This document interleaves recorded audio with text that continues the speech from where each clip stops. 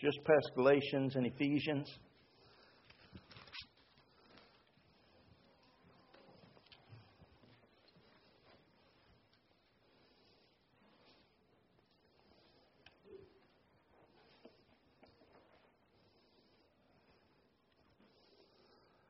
Begin reading in verse 21. You follow along as I read aloud. For to me to live is Christ. To die is gain. But if I live in the flesh, this is the fruit of my labor. Yet what I shall choose I wot not, or I know not. For I am in a strait betwixt two, having a desire to depart and be with Christ, which is far better. Nevertheless, to abide in the flesh is more needful for you. And having this confidence, I know that I shall abide and continue with you all for your furtherance and the joy of faith, that your rejoicing may be more abundant in Christ Jesus for me by my coming to you again. Only let your conversation be as it becometh the gospel of Christ, that whether I come and see you or else be absent, I may hear of your affairs, that you stand fast in one spirit, with one mind, striving together for the faith of the gospel, and in nothing terrified by your adversaries, which is to them an evident token of perdition, but to you of salvation, and that of God. For unto you it is given in the behalf of Christ, not only to believe on Him, but also to suffer for His sake, having the same conflict which you saw in me, and now here to be in me. If there be, therefore, any consolation in Christ, any comfort of love, any fellowship of the Spirit, any bowels and mercies, fulfill ye my joy, that ye be like-minded, having the same love, being of one accord, of one mind. We'll pause there in our reading. This is way more than we're going to be able to cover tonight. John wrote in his third letter, I have no greater joy than to hear that my children walk in truth. Do we walk in truth? Well, that question's pretty easy to answer. It may not be the answer we want to give. But the first question is a question that the Pontius Pilate asked Jesus. What is truth? What is truth? Jesus said, I'm the way, the, and the life. No man comes to the Father but by me. And the Scripture says, my word is truth. And so, do we live our life and walk according to the truth? The Word of God. That's why I said the question is pretty simple to answer. It's either yes or no. We would like to qualify it and say, sometimes, most of the time. Well, I'm doing better. I'm doing pretty good. But the truth of the matter is, we either are or we aren't. And I trust that we are. Because Paul said, and John said, and Randy Casey says, I have no greater joy than to know that you all are walking in the truth. Because ever since I became pastor here, I've tried to share with you the truth. I've tried to preach the Word of God to help you. Let's talk to the lady last night. She was raised Roman Catholic. She was terrified to go to Baptist church. I mean, y'all know how Baptists are. So she was scared to go to a Baptist church. But somebody invited her to a Bible study. And she went to this Bible study, and she got saved in this lady's basement. And as a result of having gotten saved, this lady suggested that she attend church with her so she could learn more about the Scripture. And the lady said, here's the name of the church. And she said, it was a Baptist church. She said, I was really hesitant, but I went. And she said, they got up and they prayed, and they passed an offering plate. And she said, in my heart, I said, I knew it. These Baptists are all about money. It's always money with them. And I'm thinking, okay, you must have been real little when you were in the Catholic Church because they tell you what your tithe is. Okay? Well, we do too. We tell you it's 10% of gross because that's what God's Word says. Okay? But she said, man, I didn't know about that. She said, I'd always heard, at Baptist, they want you to get saved, and then it's all about money. And I said, so did you change your mind? And she said, as a matter of fact, she said, I was talking with this lady about my hesitancy, a lady in her Bible study. She said, I was talking to her about my hesitancy in doing it. And she said, the lady said, and she went on to say why she was hesitant. She said, we just bought a new house and we just had a new baby. And she said, we just started a new job and money was very, very tight. And she said, I told that to the lady, and the lady said, you know what? I was exactly where you are. And she said, the scripture, somebody showed me in the scriptures that you are to test God. You're to test Him. Malachi chapter 3. Try me, therefore, saith the Lord, and see if I'll not open the windows of heaven and pour out a blessing on you that you'll not be able to receive. And she said, so I had an old beat-up car.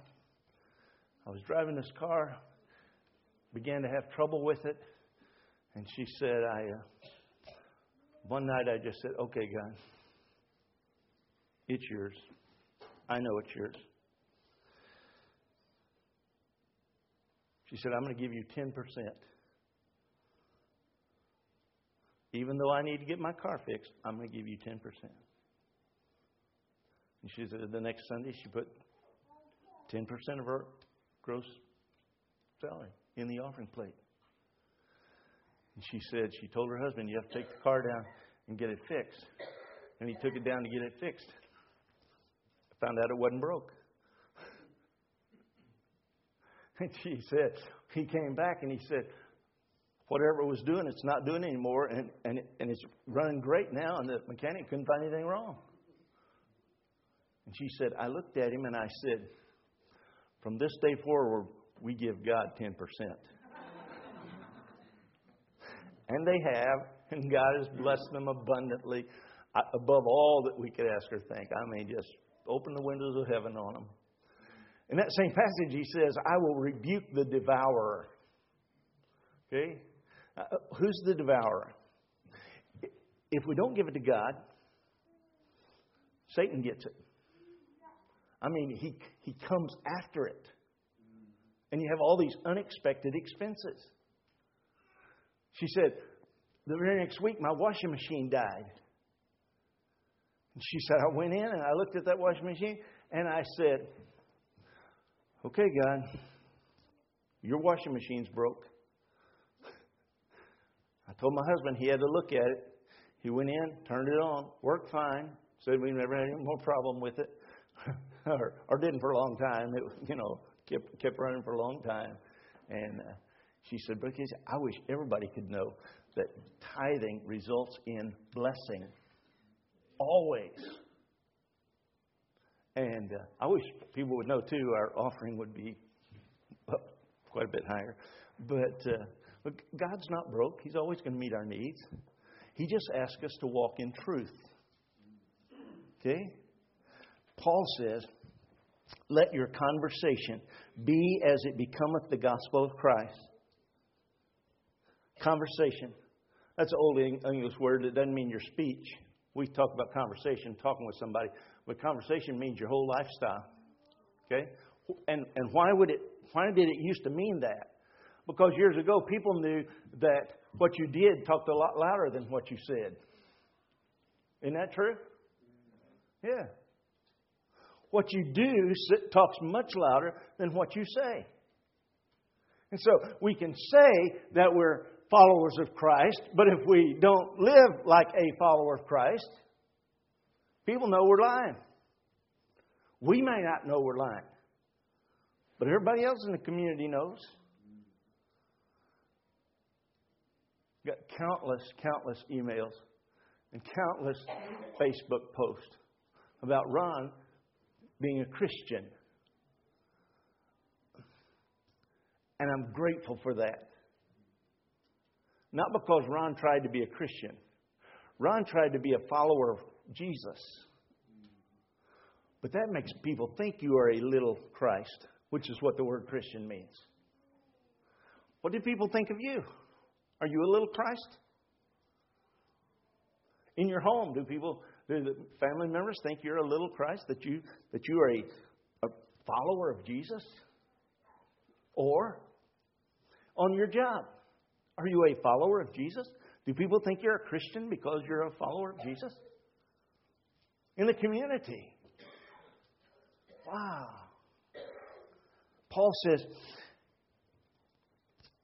let your conversation be as it becometh the gospel of Christ, that whether I come and see you or else be absent, I may hear of your affairs, that you stand fast in one spirit, with one mind, striving together for the faith of the gospel. Now, what do you mean the faith of the gospel? Why would we have faith in the gospel? What does the gospel do? Somebody tell me. What does the gospel do, Sandy? It saves us. What else does the gospel do? Cleanses us. What else does the gospel do? Guides us. What else does the gospel do? Tells us the truth. Yeah. Tells us about ourselves. Pretty unpleasant first time. And then you think, okay, it's the gospel. It's going to cleanse me. So you jump right in. Okay. And one more thing the gospel does. It saves others.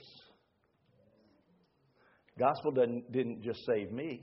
How many of you got saved according to the gospel? Yeah.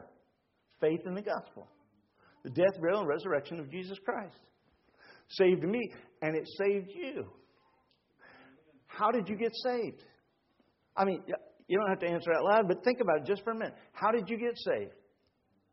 Did you discover on your own the historical fact that Jesus was born, lived, died, was buried, rose, and you thought, wow, that's the kind of guy I want to follow? Or did somebody tell you? Did somebody tell you? Somebody told me. In fact, the truth of the matter is, a bunch of people told me. Okay?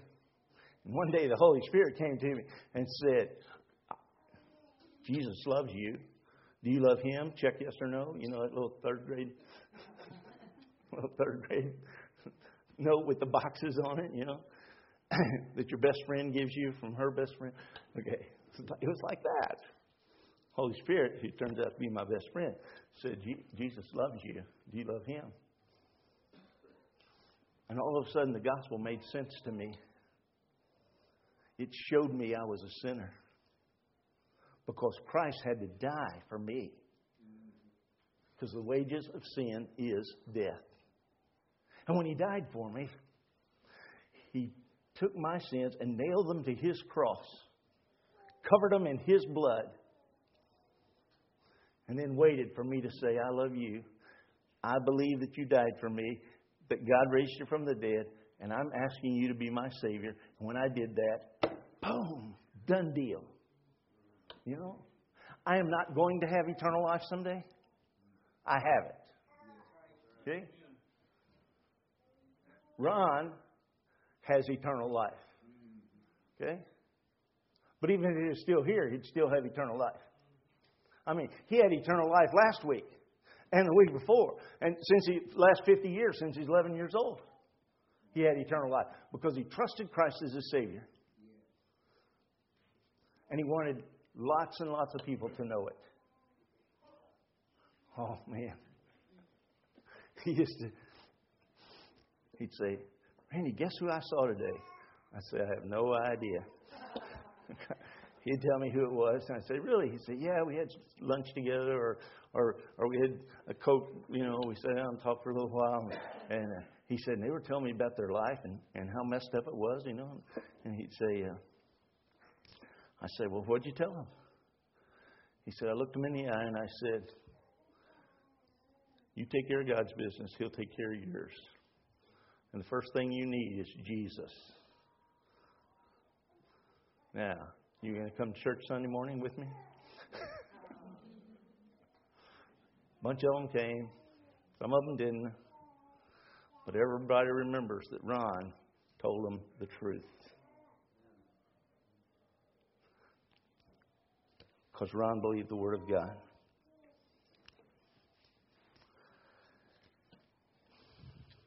Paul says that if our conversation becomes the gospel, as it becometh the gospel, let your conversation be as it becometh the gospel of Christ. To be comely means to be pretty. Okay? So if you become the gospel, you make the gospel attractive. Okay? That's what our life's supposed to do. It's supposed to become the gospel, to make the gospel look more attractive, to draw people to it. Because the truth is sweet. And so he says, let your conversation be as it becometh the gospel of Christ, that whether I come and see you or else be absent, I may hear of your affairs, that you stand fast in one spirit, with one mind, striving together for the faith of the gospel, and in nothing terrified by your adversaries. In nothing terrified by your adversaries. I've been with lots of families at the deathbed of loved ones. Okay? And the ones that do not know Jesus are terrified of death. Terrified of dying. You don't see it near as much anymore because they have learned to keep people sedated right before they pass away. So they don't have to deal with the screaming and the crying and the weeping.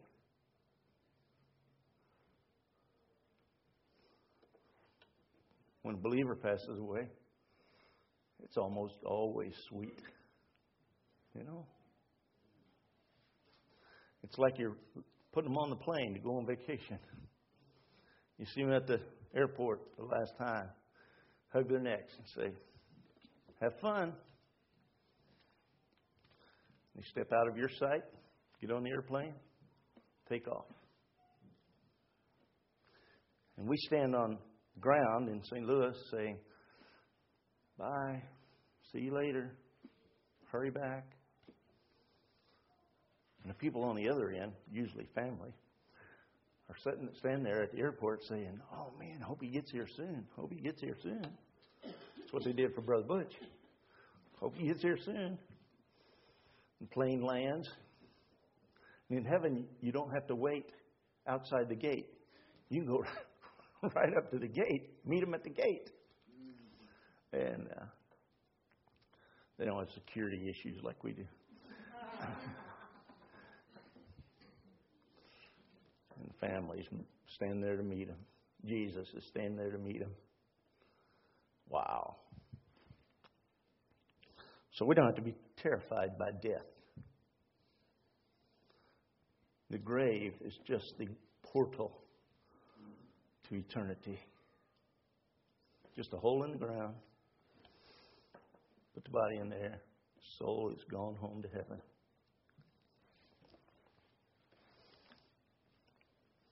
Paul says, to you it's given in behalf of Christ, not only to believe on Him, but also to suffer for His sake. And having the same conflict which you saw in me, and now here to be in me. What's the conflict?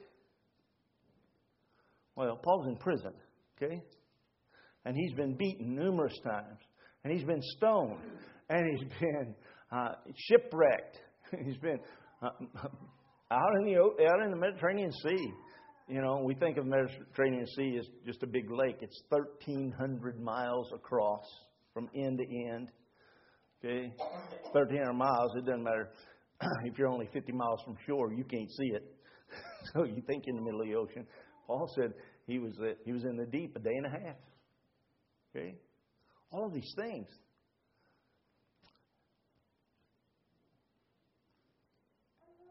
And he says, having this same conflict which you saw in me, and now here to be in me, if there be any consolation in Christ. We grieve over the loss of loved ones. We get really, really homesick and we want to see them one more time and we want to tell them we love them one more time. And, you know. But if there's any consolation, it is in Christ. It is in Christ. And we are in Christ when we accept Jesus as personal Savior. In fact, Paul said, this is an incredible mystery. Now, mystery is not something you don't know about. It's something you didn't know about before, but you see it now. Okay? If somebody tells you a mystery story, you can go to the back chapter and read the last chapter and find out who did it. Okay? If it doesn't tell you who did it in the last chapter, it's not a mystery story. It's an irritation. Okay? Why would they leave you hanging like that? It's what our mom used to do to us. She'd be reading a story at night, and she'd stop at the most exciting part. Say, okay, we'll finish tomorrow. Finish tomorrow night. Yeah, that's why I learned to read so early. I couldn't wait to finish tomorrow night. I had to know now. And so, Paul says this is a great mystery. The mystery is this: Christ in you. Christ in you, the hope of glory. That was a mystery people didn't know about before Jesus came, died on the cross, started saving people. Okay? And what makes it still a mystery is people can still discover it today. Okay? Our family, our friends, our acquaintances, people we meet on the street we've never seen before. They can discover the mystery. And what do you call a mystery? A whodunit. Okay? And what's the whodunit? Jesus did it. Jesus did it. That's what makes it so incredible. So it's Christ in you, the hope of glory. If there be any consolation in Christ, any comfort of love, wow. Miss Joanne knows what that's like. Those of you who have lost loved ones know what it's like, though the memory may be fading. But when you're standing there and you feel alone and, homesick, and somebody walks up and throws their arms around your neck, that's comfort of love. Especially if they are a fellow believer, because then if there's any fellowship of the Spirit. And our fellowship comes from the Holy Spirit. I met this guy, and somebody said to me later, do you think he's saved? And I said, I know he's saved. They said, how do you know? I said, well, actually 2 reasons. Number one, I knew he was saved when I first met him, because our spirits bore witness with one another that we were both sons of God. And I said, the second way I know is because I asked him when and where he got saved. And he told me. Told me about his dad being a preacher and how God was working in his life, preparing him. That's just way cool. That's all I know how to say it. Way cool. If there's any fellowship of the Spirit, any bowels and mercies. Okay, you know what bowels are, right? Small and large intestines. But the Greek said that's where your emotions were. And so if you want to tell somebody you really, really cared about them, you'd do anything for them, you'd say, I love you with all my guts. Now we say, I love you with all my heart. Just, not quite so put off by that. For the Greeks, it was bowels. If there's any bowels, any mercy, any compassion, any love, any mercy on the part of others,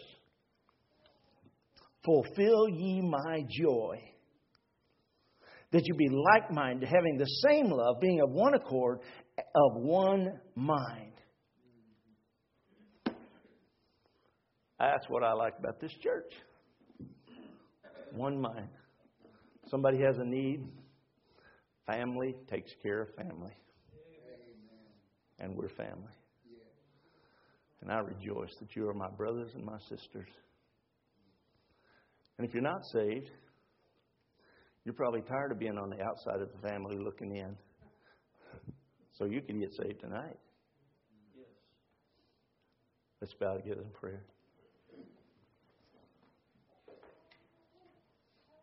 The invitation tonight is simple. We're not going to sing. We're not going to do anything other than I'm going to ask you, if you do not know Jesus Christ as personal Savior and you want to be saved, then when this service is over, you either come see me immediately or hang around until you get a chance to talk to me and say, Brother Casey, I want to get saved.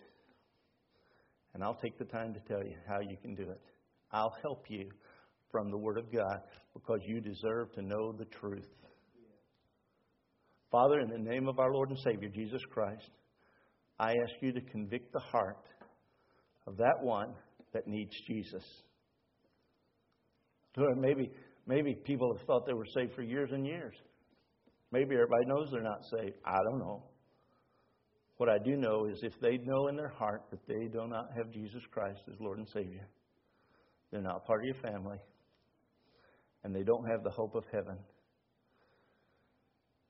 Lord, I know Ron, and I know my heart, and neither one of us want them to go to hell. And we do not know what a day may bring forth. So this may be the last chance they have. Dismiss us with your love. Bring us back safely on Wednesday. In Jesus' name and for His sake, amen.